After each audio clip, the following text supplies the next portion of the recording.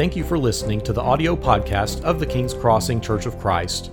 To learn more or subscribe, please visit our website at kingscrossingcoc.com.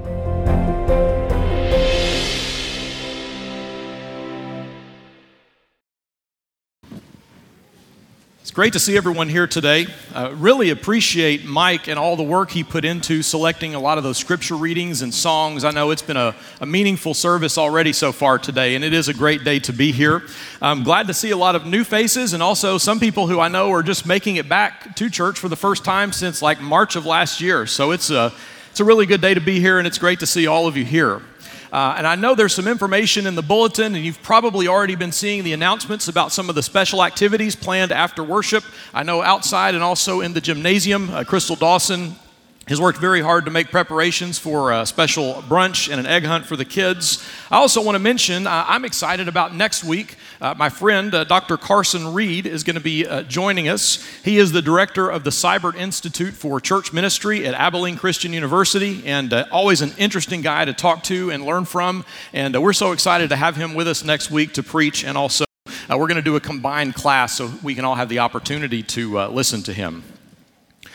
I was thinking this week about the value of Easter Sunday. What does it practically mean for us to know that we serve Jesus Christ, whom is risen from the dead? I was thinking about all the different sources of stress that so many people carry around in their lives from day to day. Maybe it begins in the morning. Maybe the first thing that happens is that you look in the mirror and you immediately aren't so pleased with what you see. Have I really gotten that old this fast?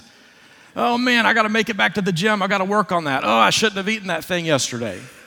And then you kind of hurry with your family and you're trying to get ready to go, and your kid starts doing that annoying thing you've been trying to get them not to do. And is this really the time to fool with that, or can I just throw an iPad at them and get them to at least be quiet and stop bothering me and say, well, I'll fool with that later. And so you choke down your breakfast.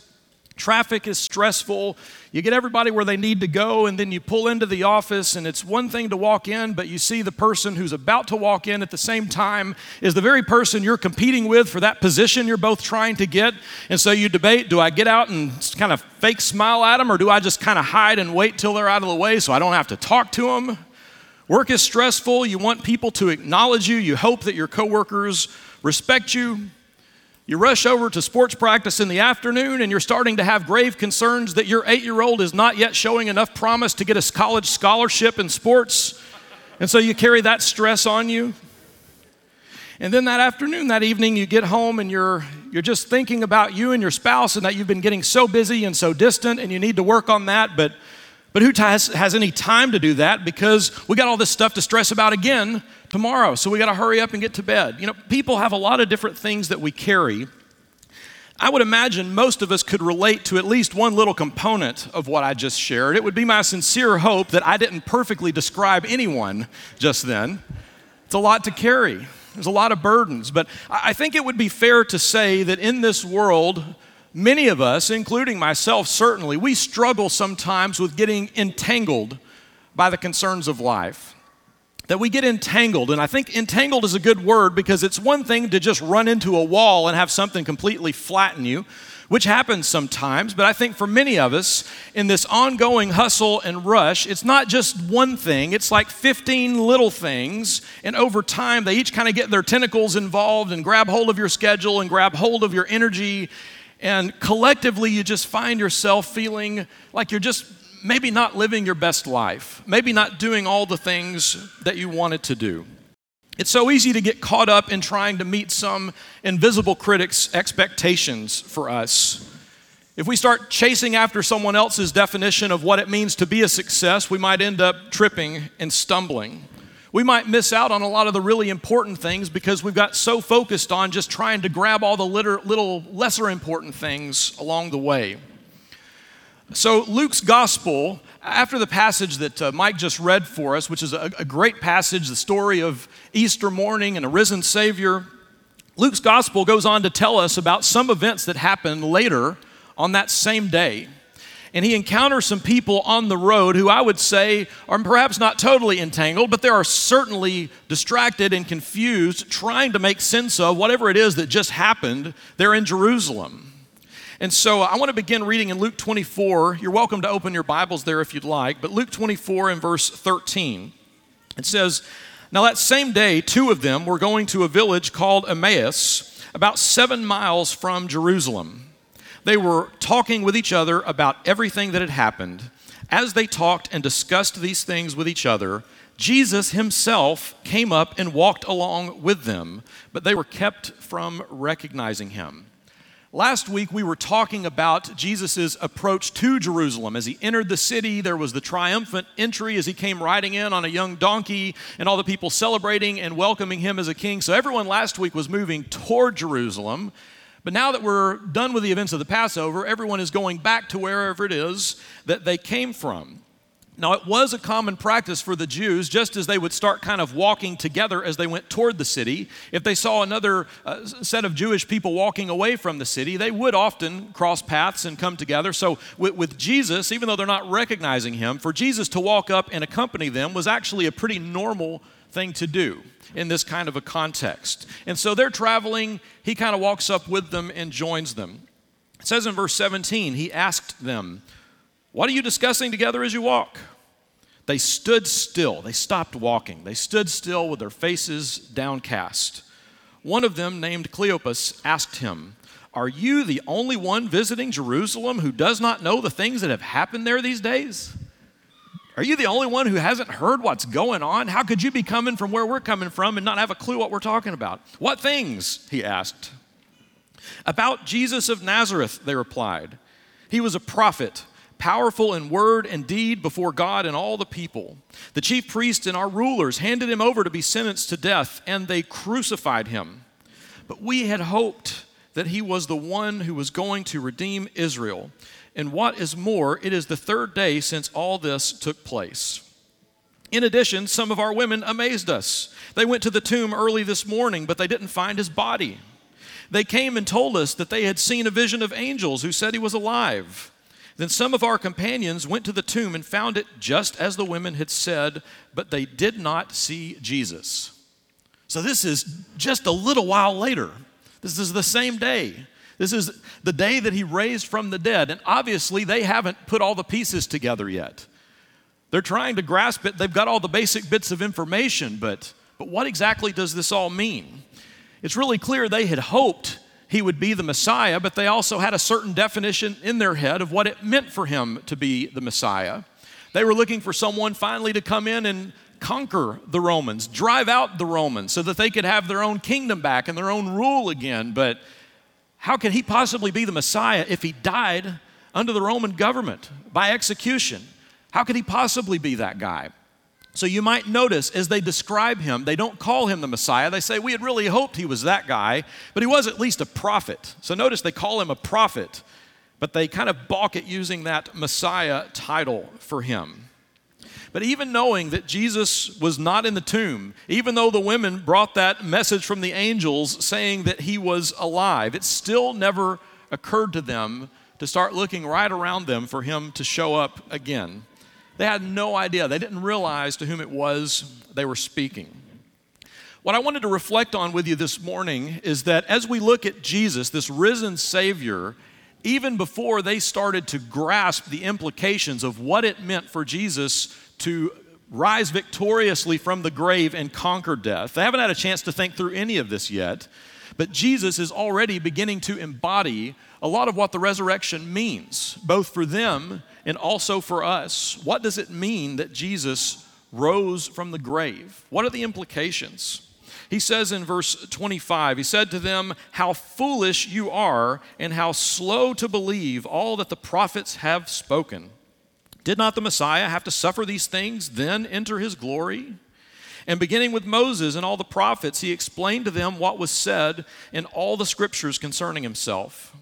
As they approached the village to which they were going, Jesus continued on as if he were going farther, but they urged him strongly, "Stay with us, for it is nearly evening. The day is almost over." So he went in to stay with them. When he was at the table with them, he took bread, gave thanks, broke it, and began to give it to them. There's actually a very interesting shift that he makes, because normally it was the person who owned the home who would be breaking the bread and blessing it. So Jesus suddenly makes this unexpected reversal in posture when he himself grabs the bread and blesses it and breaks it. And that's the start of something kind of becoming clearer. It says, their eyes were opened and they recognized him, and he disappeared from their sight. They asked each other, were not our hearts burning within us while he talked with us on the road and he opened the scriptures to us? I believe Jesus embodies here so much of what it means for him to be risen. What does it mean for Jesus to be risen? If nothing else, it means that our lives can have a much deeper meaning to them, that we have a deep source of grounding that gives us significance. And what Jesus did on the cross, he wasn't nullifying anything that happened in the Old Testament. He wasn't just erasing it so we don't have to think about it. If anything, he magnifies it, because everything that was ever said that pointed to him, once it was true, becomes doubly significant. When they're trying to make sense of Jesus of Nazareth, he's able to start at the very beginning of the story, back in the earliest parts of Genesis, and he works his way through. We see all the teachings of the patriarchs. We see all the hopes of the prophets.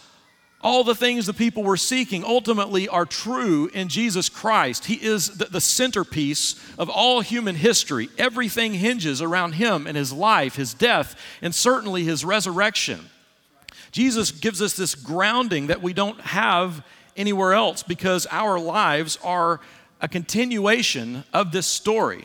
Jesus says it's not just about you in this moment. Everything that you are as a Christian is tied into the deepest parts of human history. That gives us a lot of meaning in our life. It helps me to answer that question about why am I here and what is my real significance in this world. You know, these days it has become the trend, and I know there's recent studies coming out saying that fewer and fewer people are now identifying as having any sort of religious beliefs at all. That's becoming increasingly common. One of the unexpected consequences of that is that there's a lot of things that people have always relied on their faith and their faith communities to provide that suddenly they're having to sort of invent for themselves. So when you think about the most significant moments in your life, when there's a new child born, when there's a significant battle with an illness, when there's a death in the family, other major events, as people of faith, we have a bigger story to ground those experiences in. But if you're going to go ahead and try and let go of your Christian faith or whatever faith it might be, suddenly something big happens and you're left having to kind of improvise on how you're going to make sense of it. There was an interesting book I read last year called Strange Rites, The New Religions for a Godless World. They kind of detail a lot of the current trends and what people are doing as they try to piece together their lives in light of not wanting to have any sort of religious faith. I was really fascinated by the story of one woman named Iris.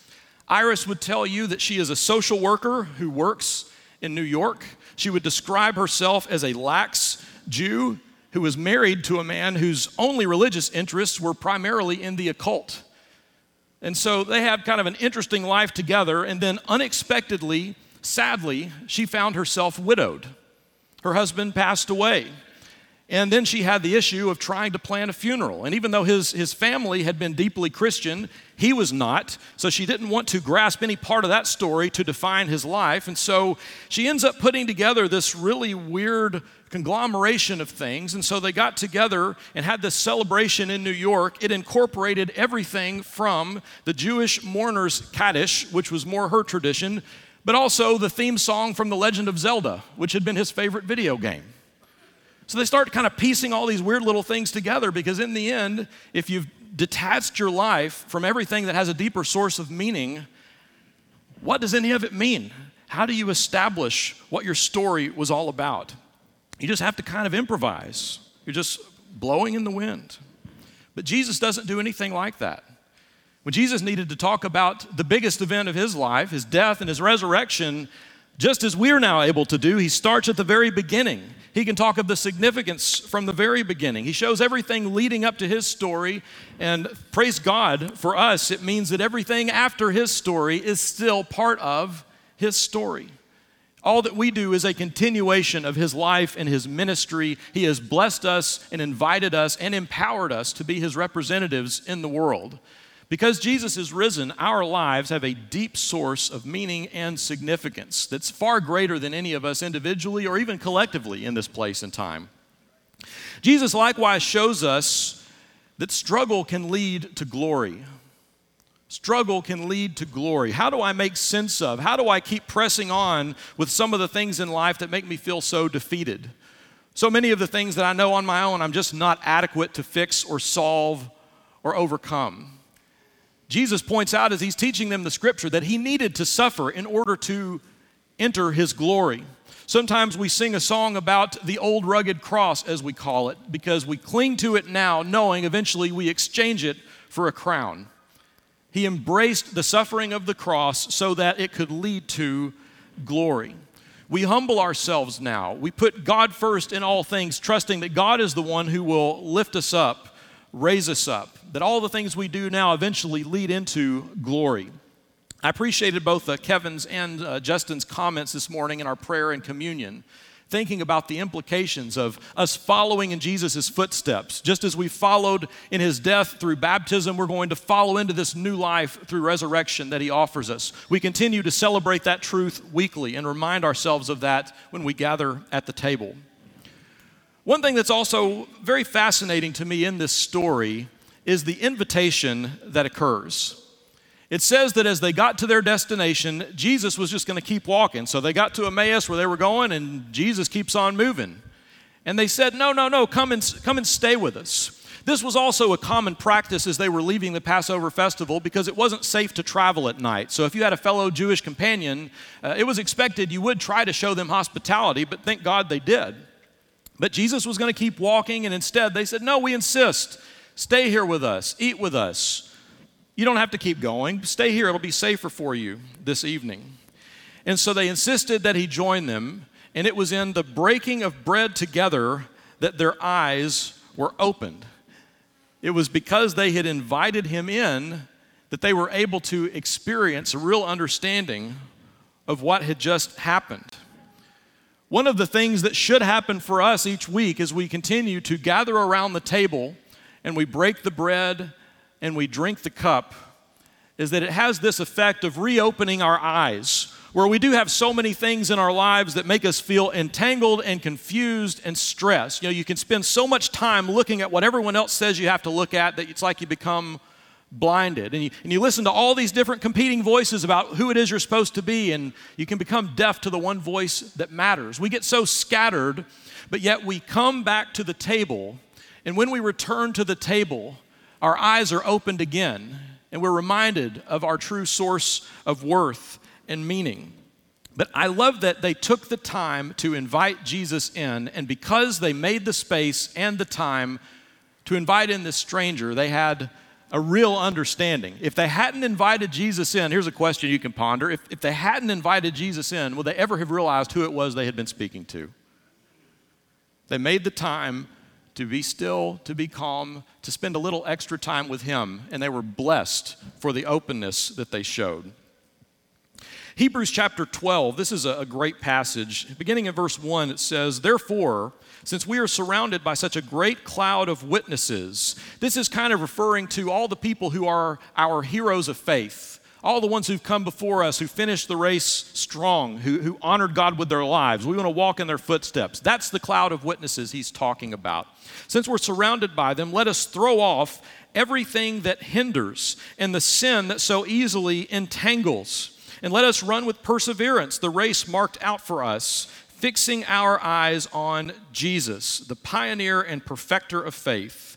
For the joy set before him, he endured the cross, scorning its shame, and sat down at the right hand of the throne of God. Consider him who endured such opposition from sinners, so that you will not grow weary and lose heart. What is the meaning of the resurrection? What is the hope of the resurrection? It means that I can live a life that is free and unentangled. It means we can have a source of clarity that leads us to freedom and that we don't have to be entangled by everything else. Jesus told the story starting at the beginning, but in his death and resurrection, he addressed the final enemy waiting for us at the end. The thing we all have to face, which is our own demise. Death is that one unconquerable foe that does claim all of us eventually. Jesus addressed that, and because Jesus has already conquered death, there's this wonderful trickle-down effect where anything else that could threaten me probably isn't as bad as dying, but if it's even as bad as dying, Jesus has already solved that problem. I can lift that burden off of me because Jesus has removed it. So we want to take time, as these people did as they traveled to Emmaus, the way that they paused, made space for Jesus, joined him at the table, gave him space where they could listen to his voice and see him more clearly. In the breaking of bread, his story helps to give meaning to our story. My life is no longer about my material success. My life isn't about what people say about me or claim about me. My life is not just about the way I try to project myself and how people will view me. My life isn't about winning or somehow getting the upper hand over anyone else. At this point, because he's risen, our life is all about Jesus Christ and the hope that he's given us. It's not that we don't still care about our experiences in the world. It's not that we don't still deal with those various sources of stress and struggle to balance and wear the different hats that we wear. It's that none of those things is what fundamentally gives us meaning.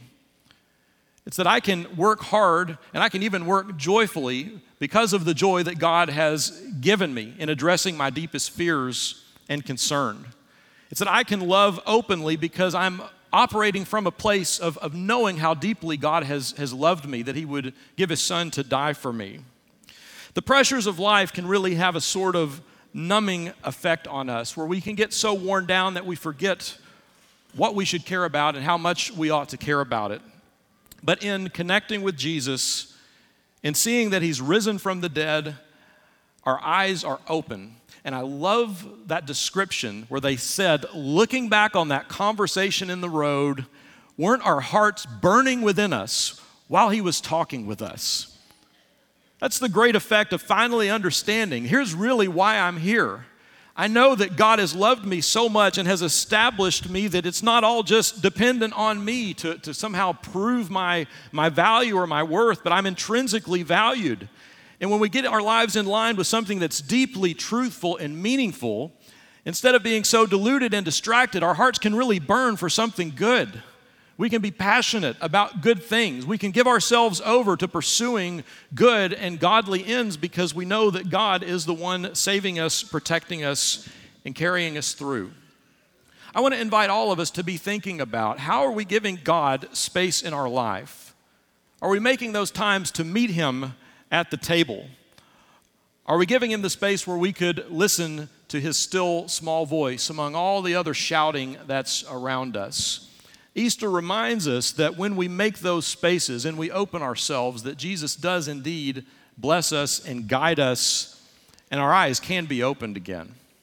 So we thank you for your presence here this morning. If you're visiting with us, it's our tradition that usually at the end of our messages, we provide a space where if anyone has need of prayer, if someone wants to respond somehow to the message, if someone needs to be baptized, if there's anything you would like to share to have the congregation pray over, we have a time set aside where we offer that. But it is likewise the case that you don't have to come forward. If you have a special need and you want to just pull one of us aside after church, certainly myself, one of the elders or leaders, we're happy to talk to anybody about anything you're carrying, and we'd love to be a source of encouragement to you. But we do have this time set aside so that if you have a special need you'd like to share, we'd love to receive you and talk to you about that. We would invite you to come as together we stand and sing.